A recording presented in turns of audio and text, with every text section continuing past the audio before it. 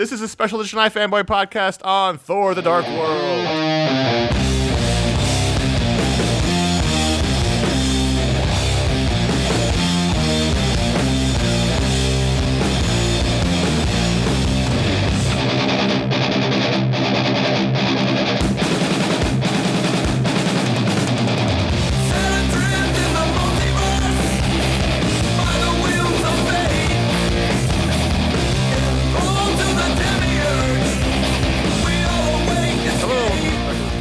Podcast on Thor: The Dark World. My name is Conor Kilpatrick, and here with me is Paul Montgomery. Hello, sir. And we are from iFanboy.com, and every week we talk about the week's books, but we also like to talk about the movies that come out, so we thought we'd talk about Thor: The Dark World, the newest from Marvel Studios, and there will be spoilers ahead. I'd just like to get that out now, since we'll be talking about the film. This is the second Thor film, the second film since Avengers. This is directed by Alan Taylor, a veteran of Game of Thrones and television. I think this is his first film. Sounds right. And let's just jump into the action. It's everyone you saw from the first film back again for more Thor action. And Paul, what did you think? I'm a happy Thor fan. Okay, good. Thor is Thor. The original Thor is one of my favorites from Phase 1. Yes. Part of it is that I love that world. I love the blend of fantasy and science fiction and romance and comedy. It's one of the funnier movies in the line. Usually I think of Iron Man for that, but I really love Thor. There's a lot to talk about in this movie. The more I think about it, it's crazy. There is. It really is. But there's more of that here. It's bigger and more of what you liked from the original Thor.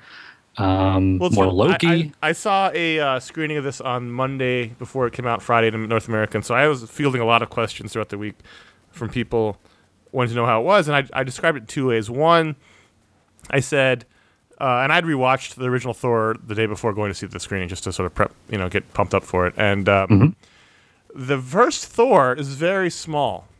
It's a very small movie. It basically all takes place in that small town. Thor doesn't have his powers for like 85% of the movie. Yeah. It's a very small movie. This movie is a giant movie. This movie opens up the world. It takes place over all the 9 realms. It's giant battles. I mean, this is... Here we go to Vanaheim. And this is the opposite of the first film in terms of scope and scale.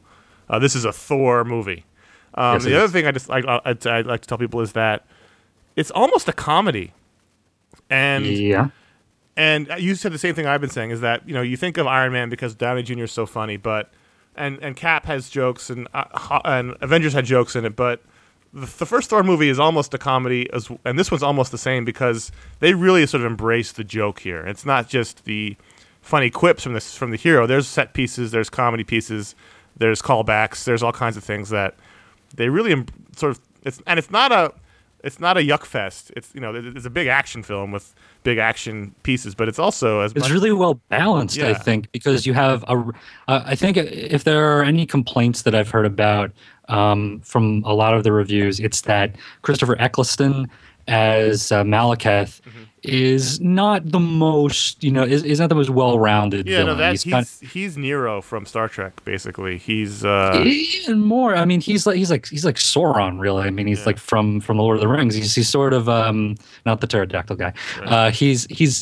It's very much about, I'm going to destroy the world. I'm going to plunge the world back into darkness at all costs. There's no jokes whatsoever. Even Nero had some like, "Hello, Christopher." It's just sort of like he's there and he's a device to tell the story, but he's not. The only downside I thought of the movie was that he's not super compelling, the character or the performance. Well, that's okay, because you have plenty of other antagonism from Loki, who's Marvel's best villain, at least in the cinematic universe. Well, he was the only character that received applause when they appeared on screen. That's cool. The audience loves Loki, and I had a very unresponsive audience, except for a guy behind me who was at every joke. And when he first saw the Aether, he's like, "Oh, carnage!" And I was like, Jesus. No, pal. So let's back it up and just give a brief rundown of what the story is. So coming out of the events in Avengers, Thor is he's taken Loki to Asgardian prison, which is in the dungeons underneath the city, I guess, or the castle. And then he's been dispatched by Odin to restore order to the 9 realms. So there's a great sequence where him and the Warriors 3 and Lady Sif are doing battle across the nine realms as they pacify, I guess, the uprisings that have been going on. And then in the course of this, we learn the story of the Dark Elves, who were the bad people in the realm before even the time of Odin. Even before Odin with Bor, his Thor's grandfather. Yeah. And they were defeated and destroyed, and their weapon, the ether, was hidden away, never to be found again. And then so we find that the leader of the Dark Elves actually didn't die. He's Malekith, and he's coming back, and the ether is discovered by Jane on Earth. She was working now in London with her team of Selvig, who has gone a little bonkers since the New York incident. I loved his constant nuttiness and running around naked. And then Darcy, her funny assistant, they're all working in London now with their new intern Ian. And they accidentally stumble upon a portal to another dimension, which Jane falls through and ends up with the ether. And so she unleashes the ether, that unleashes the Dark Elves, and it all ends up in a giant battle on Earth, but then also through all the nine realms, which I thought was a fantastic final battle sequence going through those portals. Yeah, really. And that's, Loki ends up having to help Thor out after, there's just a lot of things happening. But as you said, it felt very balanced, felt very fun, it moved very quickly. And, God, I had so much fun watching this movie. In fact, so much fun, I'm going to see it again tomorrow. So, yeah, I'm gonna go check this out. I always see it first to review it, and then I go check it out with my dad, who's a big fan of these movies, and he especially likes the funny ones. Yeah. So this one we're really looking forward to. Kind of worried about Captain America because it looks a little bit more, a little darker. Right. So I don't know if there's going to be as many laughs there with the Cold War stuff. But anyways, let's talk about the fun, because that's really one of the elements I think that really distinguishes. And I hate, you hate to get into the Marvel versus DC thing, but it's almost impossible not to. But, I remember watching this film and having the distinct thought in the middle going, I'm never going to see a DC movie like this. Where, the DC, Warner Brothers has gone the dark, gritty route and sort of unrelentingly dark. And it worked great for Batman, but not so great for Superman. And I just, you just feel that tone will continue. It's even there in Arrow a bit, although they've lightened it up quite a bit in season 2. Mm-hmm. But just the amount of pure joy in the way this is written is something that doesn't exist in these DC movies. And I was watching that thinking it made me sad because, probably never happened. But that doesn't take away from how much fun these Marvel movies are and how well constructed they are and how, I keep waiting for them to fall on their face with one of these and it hasn't happened yet. And Thor... Even Hulk was enjoyable. Before we saw the first Thor movie, I was wondering, what is Thor going to be like in live action? Because up until then, we just had the Babysitter movie. Right. So no, you had a Thor was also in the Hulk movie, the trial of the... No, that was Daredevil. The Death of the Hulk. Death of the Incredible Hulk. They had Thor.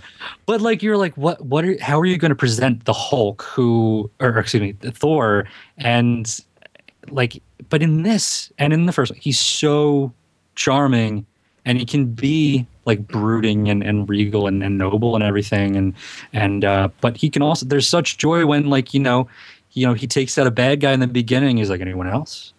And they really lucked out with Chris Hemsworth. He is gigantic. He looks the part. He's handsome, but he can do comedy really well.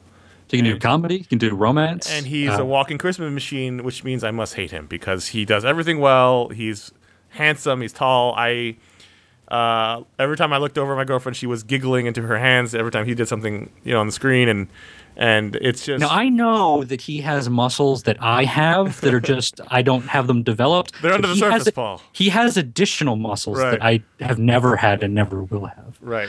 Things on his back that I did not know you could have. He's a great Thor. And the thing, we've talked about this a lot throughout the years talking to these Marvel movies, is that they really cast well. They did. And I really love this whole ensemble, this whole Thor ensemble. It's really important.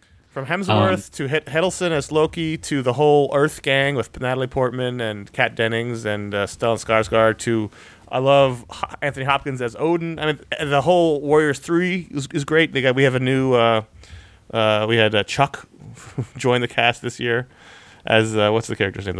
As Fandral. Fandral. And then Hogun. Yep. And Hogan's not really Volstagg. Yeah, they leave Hogan behind, which they have so many plus Sif and more stuff for Sif to do, which is pretty cool. What was great was that also I told people, I forgot one of the things I also told people is that everyone got more to do this time. Yes, they had a shining moment, like Fandral, I think especially. They still don't quite have Ostag. He's not quite as voluminous as he needs to be. Well, they talk about that. I read an article about it. He's basically a guy with a big beer belly. They're not, It's not just the size. Like, I mean, they could have gone like Bomber from The Hobbit, like, and go really super fat and stuff, and have him sitting on people. But even just like the personality isn't quite there. You want John Candy from Planes, Trains, and Automobiles. That's Vostok. And in Heimdall, Idris Elba got more to do. I mean, yes, and Frigga, Renee Russo, the mother, she got like a lightsaber duel. That was pretty cool. I really was impressed by this movie quite a bit. And God, I love this world. I love this world they've created. These characters that they've brought forth. There's one chilling moment, and I'd love seeing more of Asgard. But there's one chilling moment where Thor and Jane are walking out on this promenade, and there's looking out on a lake, and it's very reminiscent of a certain scene in Star Wars Episode 2, and and them together, and especially the way she's dressed and the way it's lit, and just this particular setting in Asgard, but it's so much better.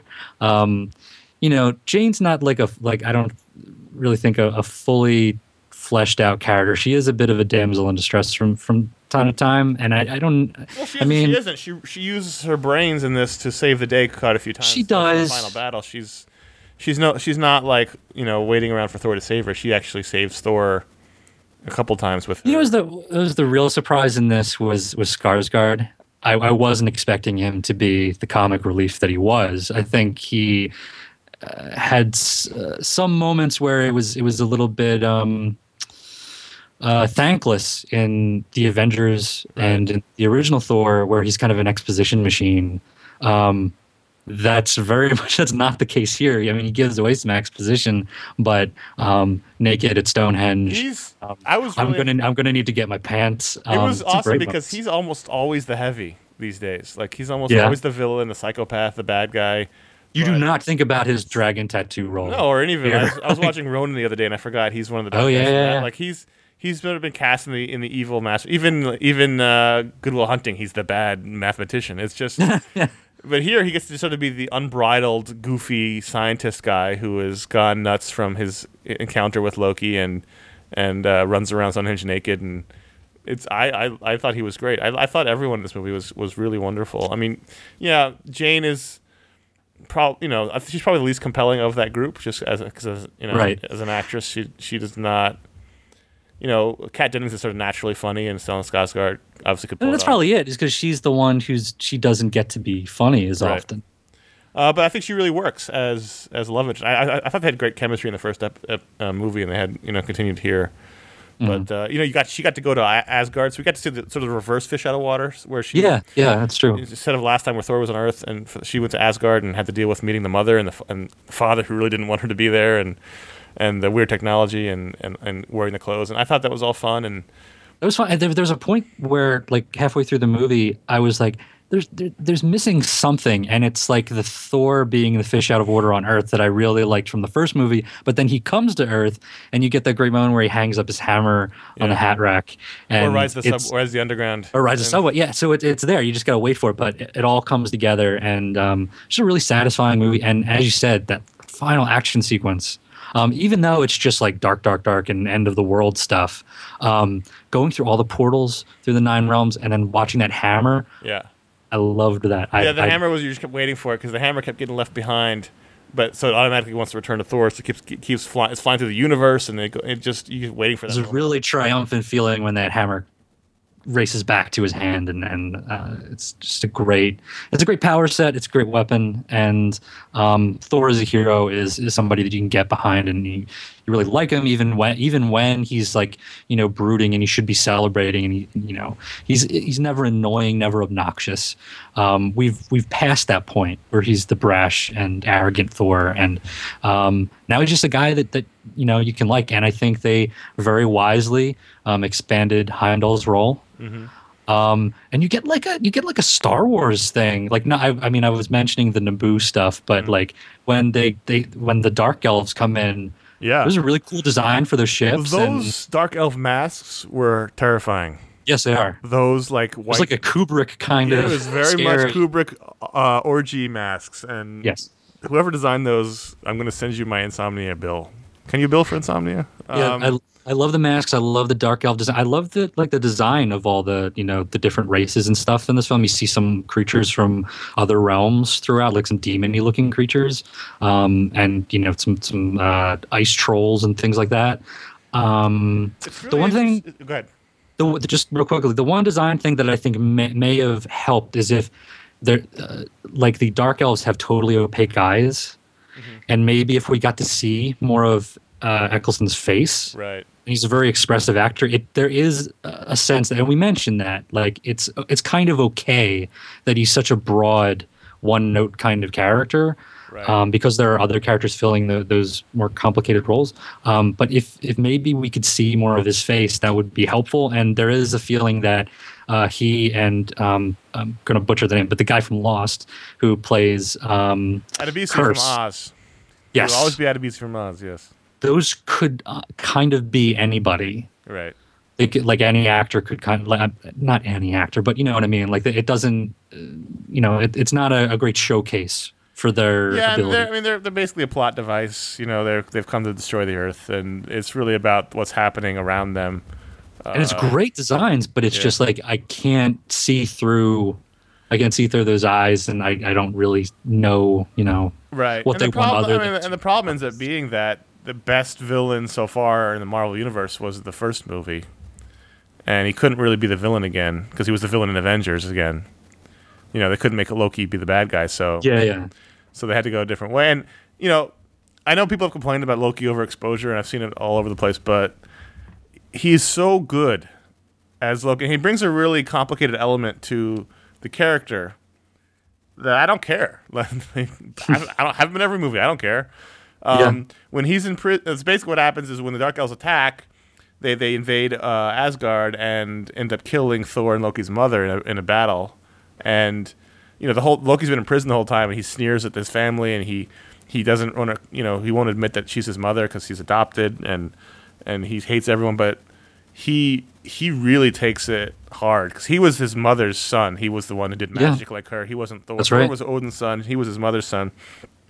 I love the sequence where Thor comes down to tell Loki that the mother's dead, and Loki's being all brash and his Loki self, but it's really just an illusion, and he's smashed up his cell, and he looks haggard, and clearly he's taken it to heart, and he goes into rage mode once against the Dark Elves once he finds that they've killed his mother, and I loved that aspect of his character. I really did too. There's this sort of an armchair kind of thing, but part of me wishes that it's not about the Loki overexposure, but I wish that they sort of delayed the gratification of seeing Loki. Right. I don't know that we need the scene where he comes to Asgard in chains and, but then, if we did wait until Thor comes down, just to the cells, right, and see, we would lose that moment where the guard comes in and we can't hear what he's saying, but he's saying, that Frigga has died, right, and see him, like force push all of the stuff in his cell. Right. We would lose that moment, but maybe you could do that moment when Thor tells him. But anyways, it kind of would have been cool to delay that a little bit because he is like the Hannibal Lecter, right, of this universe, and I don't know that he's overexposed at this point, but I think they should be very careful moving forward with how I think they said he's not play with him. You won't see him in the next Avengers film. I hope we see him again. I mean, it looks like we should. Like the way the Thor movie ends is that he has taken over Asgard. He's pretending to be Odin. And what happened to Odin is right, the thing. is the other question. But I think you'll see him again in Thor 3. I found myself wishing, because I just love Hemsworth so much, I found myself wishing they would do the God Bomb story for the third movie, just because I want to see Hemsworth play old Thor, and I want to see him play young brash Thor again. There was a thing, I guess, an interview a while ago, maybe a few weeks ago, where he talked about what he wanted Thor 3 to be, and he was saying that it should be Ragnarok, and that makes sense if you want to do like a trilogy, but also maybe to go down to Hell, and I think the afterlife, seeing things like, I'm sure that Frigga's not in Hell with one L. She's probably in Valhalla, but and the funeral scene was really beautiful. It was great, and at first I was like, wow, do we need this? But then I thought, it really did work. It was a nice scene. It also helped sort of, show the grief of everyone, which led to the anger and the fighting later. And then that leads doesn't it lead like directly into a Selvig scene? Like there's really great dissonance in it, but it works. Like there's some really broad comedy, but then and some really heartfelt stuff, but it all fits together. Something else you mentioned earlier about how at first you were looking for the Thor fish out of water stuff and then it happening. I found myself wondering, I thought the rules of the world were a little muddy. Like, are they gods? Are they not? Like, are they worried about death? But then they explain it. As soon as I started thinking about it, then Odin says no, we're actually not gods. We do die. It just takes a long time. I was worried that he was going to go with like the sort of the studio notes, or someone like has said like they're not really gods. Think of them as aliens. I was really worried he was going to say like we're actually extraterrestrials, but no, that was I think really right on that.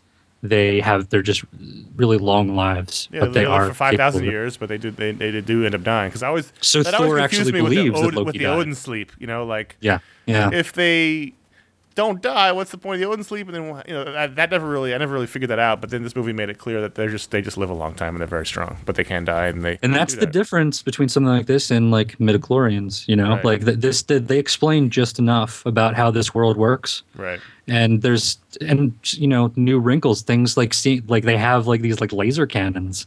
And there's like spaceships. That's what I kind of love about Marvel's Thor, that it's so unusual that he's this weird combination of fantasy and science fiction. Mm-hmm. And they capture that really well in these films, and we get to see more of it here, and it's not too much, it's just right. So we should talk about those post-credit sequences. Well, before that, okay. Before that, there's one more point which is somewhat related to that. I was going to get to that in a minute.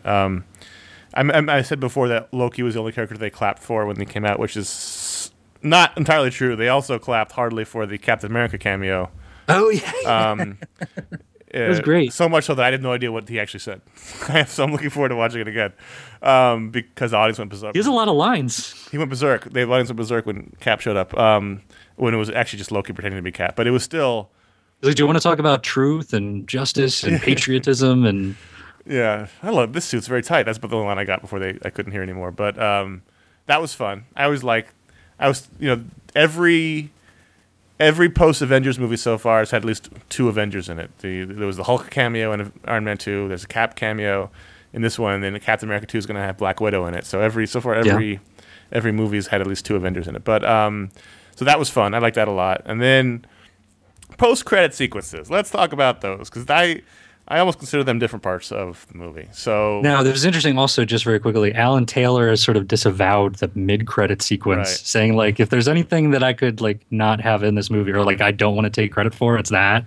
Well, let's talk about the second one first because that's really the post credits, not the mid. Yeah, so there's two sequences. There's the mid sequence and there's a post credits. It's exactly like Avengers. There's the Marvel universe related scene is in mid credits, and then the sort of the Thanos spot and the shawarma spot. And the button is related to the movie. And I thought the button was great. It was, the movie ends and Thor's gone back to Asgard and Jane is sad. They're all sitting around the table and.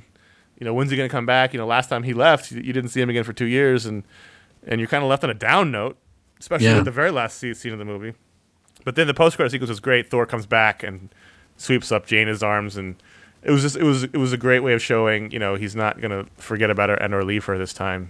And it's about that. I mean, that's the direct thing, but also the indirect thing is saying, like he talks about it with who he thinks is Odin, but it's actually Loki. Right. That he's going to be in all of these worlds and defend them, and he doesn't want to be stuck on a throne. He wants to be and so this is his choice to be an active Avenger. Right. To be Thor, not Odin. He wants to be out there protecting people and not sitting on a throne. And so it's very cool to see that, and it's it's great. I thought it was a great final scene. And you get the little joke of the ice troll. Oh yeah. It's not a frost giant; it's an ice troll, and he's chasing the birds. Yeah, so there's an ice troll in London. So we'll see how. Yeah. It's very at home. It's very cold there. Well, S.H.I.E.L.D. will be taking care of that. Yeah, I wonder if that's what they're going to do in the show. So if you watch S.H.I.E.L.D., the next episode is going to relate to the movie. It's probably going to have to do with things going through portals, and because that's kind of S.H.I.E.L.D.'s thing is physics kind of stuff. So then the mid-credit sequence. We are in a very alien world, all kinds of strange beings. and then Volstagg and Sif, right? They're the two that are Yeah. we see them walking up to a strange being, and they're giving him an object to hold for them. There's a pink girl, and it's Benicio del Toro playing the Collector, and they give him one of the Infinity Gems to hide for them. And it's the Aether, right? It's the Aether, and so that's kind of interesting. So there's a lot of things that are interesting about the scene, if you know what you're looking at. So they're giving him the Aether, which is they're calling an Infinity Gem, and the Tesseract is another Infinity Gem, right? Which I don't know. I don't know if they've spoken about the Tesseract, which is strange because there was actually Infinity Gauntlet in the first movie with the gems in it. That's right. So they didn't know that they were going to be this huge, I guess, and that they were going to go there. I had two thoughts on this sequence. One, I agree with Alan Taylor. It looked a little cheap. It looked cheap. It looked awkward. My other thought is my worry with Guardians of the Galaxy, and this was not assuaged at all by the scene. It was only reinforced. Is that I feel like Guardians of the Galaxy is going to be a bridge too far for most people, because it was weird. He was over the top as the Collector in weirdness. So James Gunn, I liked Slither. Mm-hmm. James Gunn directed this sequence just like Joss Whedon directed the sequence post Thor with the Avengers tie-in. Right, yeah. And so I can appreciate some James Gunn humor. Now, maybe it's helpful that the Guardians of the Galaxy are distanced from a lot of this other stuff, that they can be their own thing and have their own tone. It's kind of unfortunate that, well, actually, if this was after Captain America: Winter Soldier, probably even more jarring. But no, it works in this because there's the cosmic story, but the cosmic stuff, but Volstagg and Sif, like, they're supposed to feel uncomfortable, but they just look awkward. Like, we do not belong in this scene. Like, this is not our movie. We just happened to be around set one day and they hauled us in. Like, my worry with the Wave 3 movies, and you've got Ant-Man in there and Guardians of the Galaxy is this, they might be getting too far from the things that made them successful. Yeah. But we'll see. I'm not going to judge the movie. I'm going to, we haven't even seen a trailer with most of this is just one character from the movie. It happens to be a very flamboyant, over-the-top character. Maybe the rest of the film won't be like that. And I'm not going to prejudge. He was doing like a Javier Bardem kind of weird. Like, although Benicio del Toro is pretty weird on his own, but and he's an Oscar winner. What are you going to do? But it made me no less worried than I have been about Guardians of the Galaxy. It only reinforced what I was worried about, that it's going to be really too crazy for most people. But we'll see. But that's my feeling coming out of that. Was and I wonder what people are going to think. Like, I've had so many funny reactions behind me at these movies. Like, the guy thinking the Aether was Carnage, and then with the Avengers, one time I saw it and I saw the Thanos scene, and there was a woman who said, "Oh, Hellboy," and then there was the next time I saw it, they said, "Oh, the Thing." Right. They didn't know who Thanos was, and fine, they'll be introduced to Thanos eventually. But this is by far the weirdest bonus thing that they've tagged onto a movie, and it's just it's a deep cut even for lifelong Marvel fans. And I only, just because I know the casting, like, I know what that is. And right. I don't there's really a know spacey anything. vibe. I haven't read any of the modern Guardians of the Galaxy stuff, so I don't know anything about that. But it's he's not really a modern Guardians of the Galaxy. No, but I never really read any of that stuff. But I certainly, but the modern characters seem to be the ones like Rocket Raccoon and Groot and all those. But at least the modern way they've been portrayed seems to be the model they're going with. I could be wrong. I haven't read any of them. So, but that was weird. Yeah, it was weird. I'm not gonna lie. It was weird, and I do kind of feel bad for Alan Taylor, because that's part of his movie, and it doesn't feel like part of his movie. No, it looked kind of like a sci-fi show, like a SYFY show.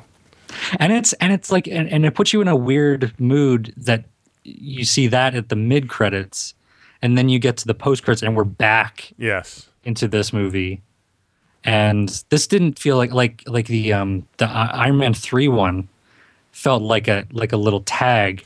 This The Iron also Man just felt 3 like one, a continuation of the movie. Like it's like an additional scene. Like it could have ended there instead of it being a post-credit scene. the Iron Man 3 one, for me, remains the most disappointing, even with this Guardians of the Galaxy scene, simply because it's the only one that doesn't move the overall plot or the overall world forward. I think plot's. It's a reminder that movie should have had Bruce Banner in it, because that was a great relationship from Avengers, and I wanted more when you see them driving off together. And Iron Man 3 was already in the works, right? And so it's like a So better than nothing. But listen, I don't want to sound too down on it. It just was very weird, and I was very sort of taken aback by it, and I wasn't sure what to think. I'm interested to see what I think in that with a second viewing, knowing what. It's a head scratcher. That's what it really is. It's just it's like what? And but overall, so excited to see this again.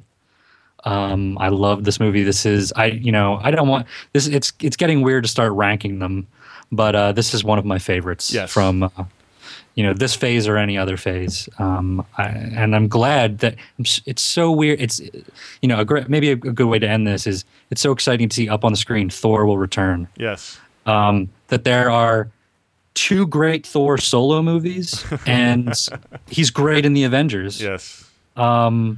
They pulled it off. And then in a year and a half, he'll be back in Age of Ultron, if not before that, in some other cameo. From what I've heard, Hemsworth is booked. He is for the next 5 or 6 years, he is going to be working a lot.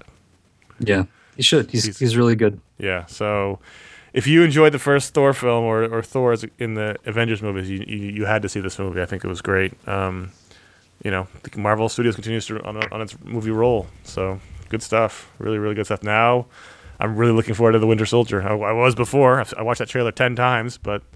Now I really want to get to the next one because I enjoyed it. Another. So go to iFanboy.com. You can find this show and you can comment on it. Tell us what you thought of Thor, what you thought of the movie, what you thought of the post-credit sequence, the mid-credit sequence, what you're looking forward to, anything you have, what you want to say about this film. Go to iFanboy.com. You can do it there. And don't forget to listen to the Pick of the Week podcast every week, where Paul and I and Josh Flanagan talk about the week's worth of books, and go to iFanboy to talk about those books there also. So until the next movie, which I don't even know what the next movie is, but will be another one. We'll be back. I'm Captain Connor. America, right? Well, that's a long Paul. way off. So we'll see. All right. Well, you're Connor. I'm Paul. I'm Connor. You're Paul. He's Thor. He's very handsome.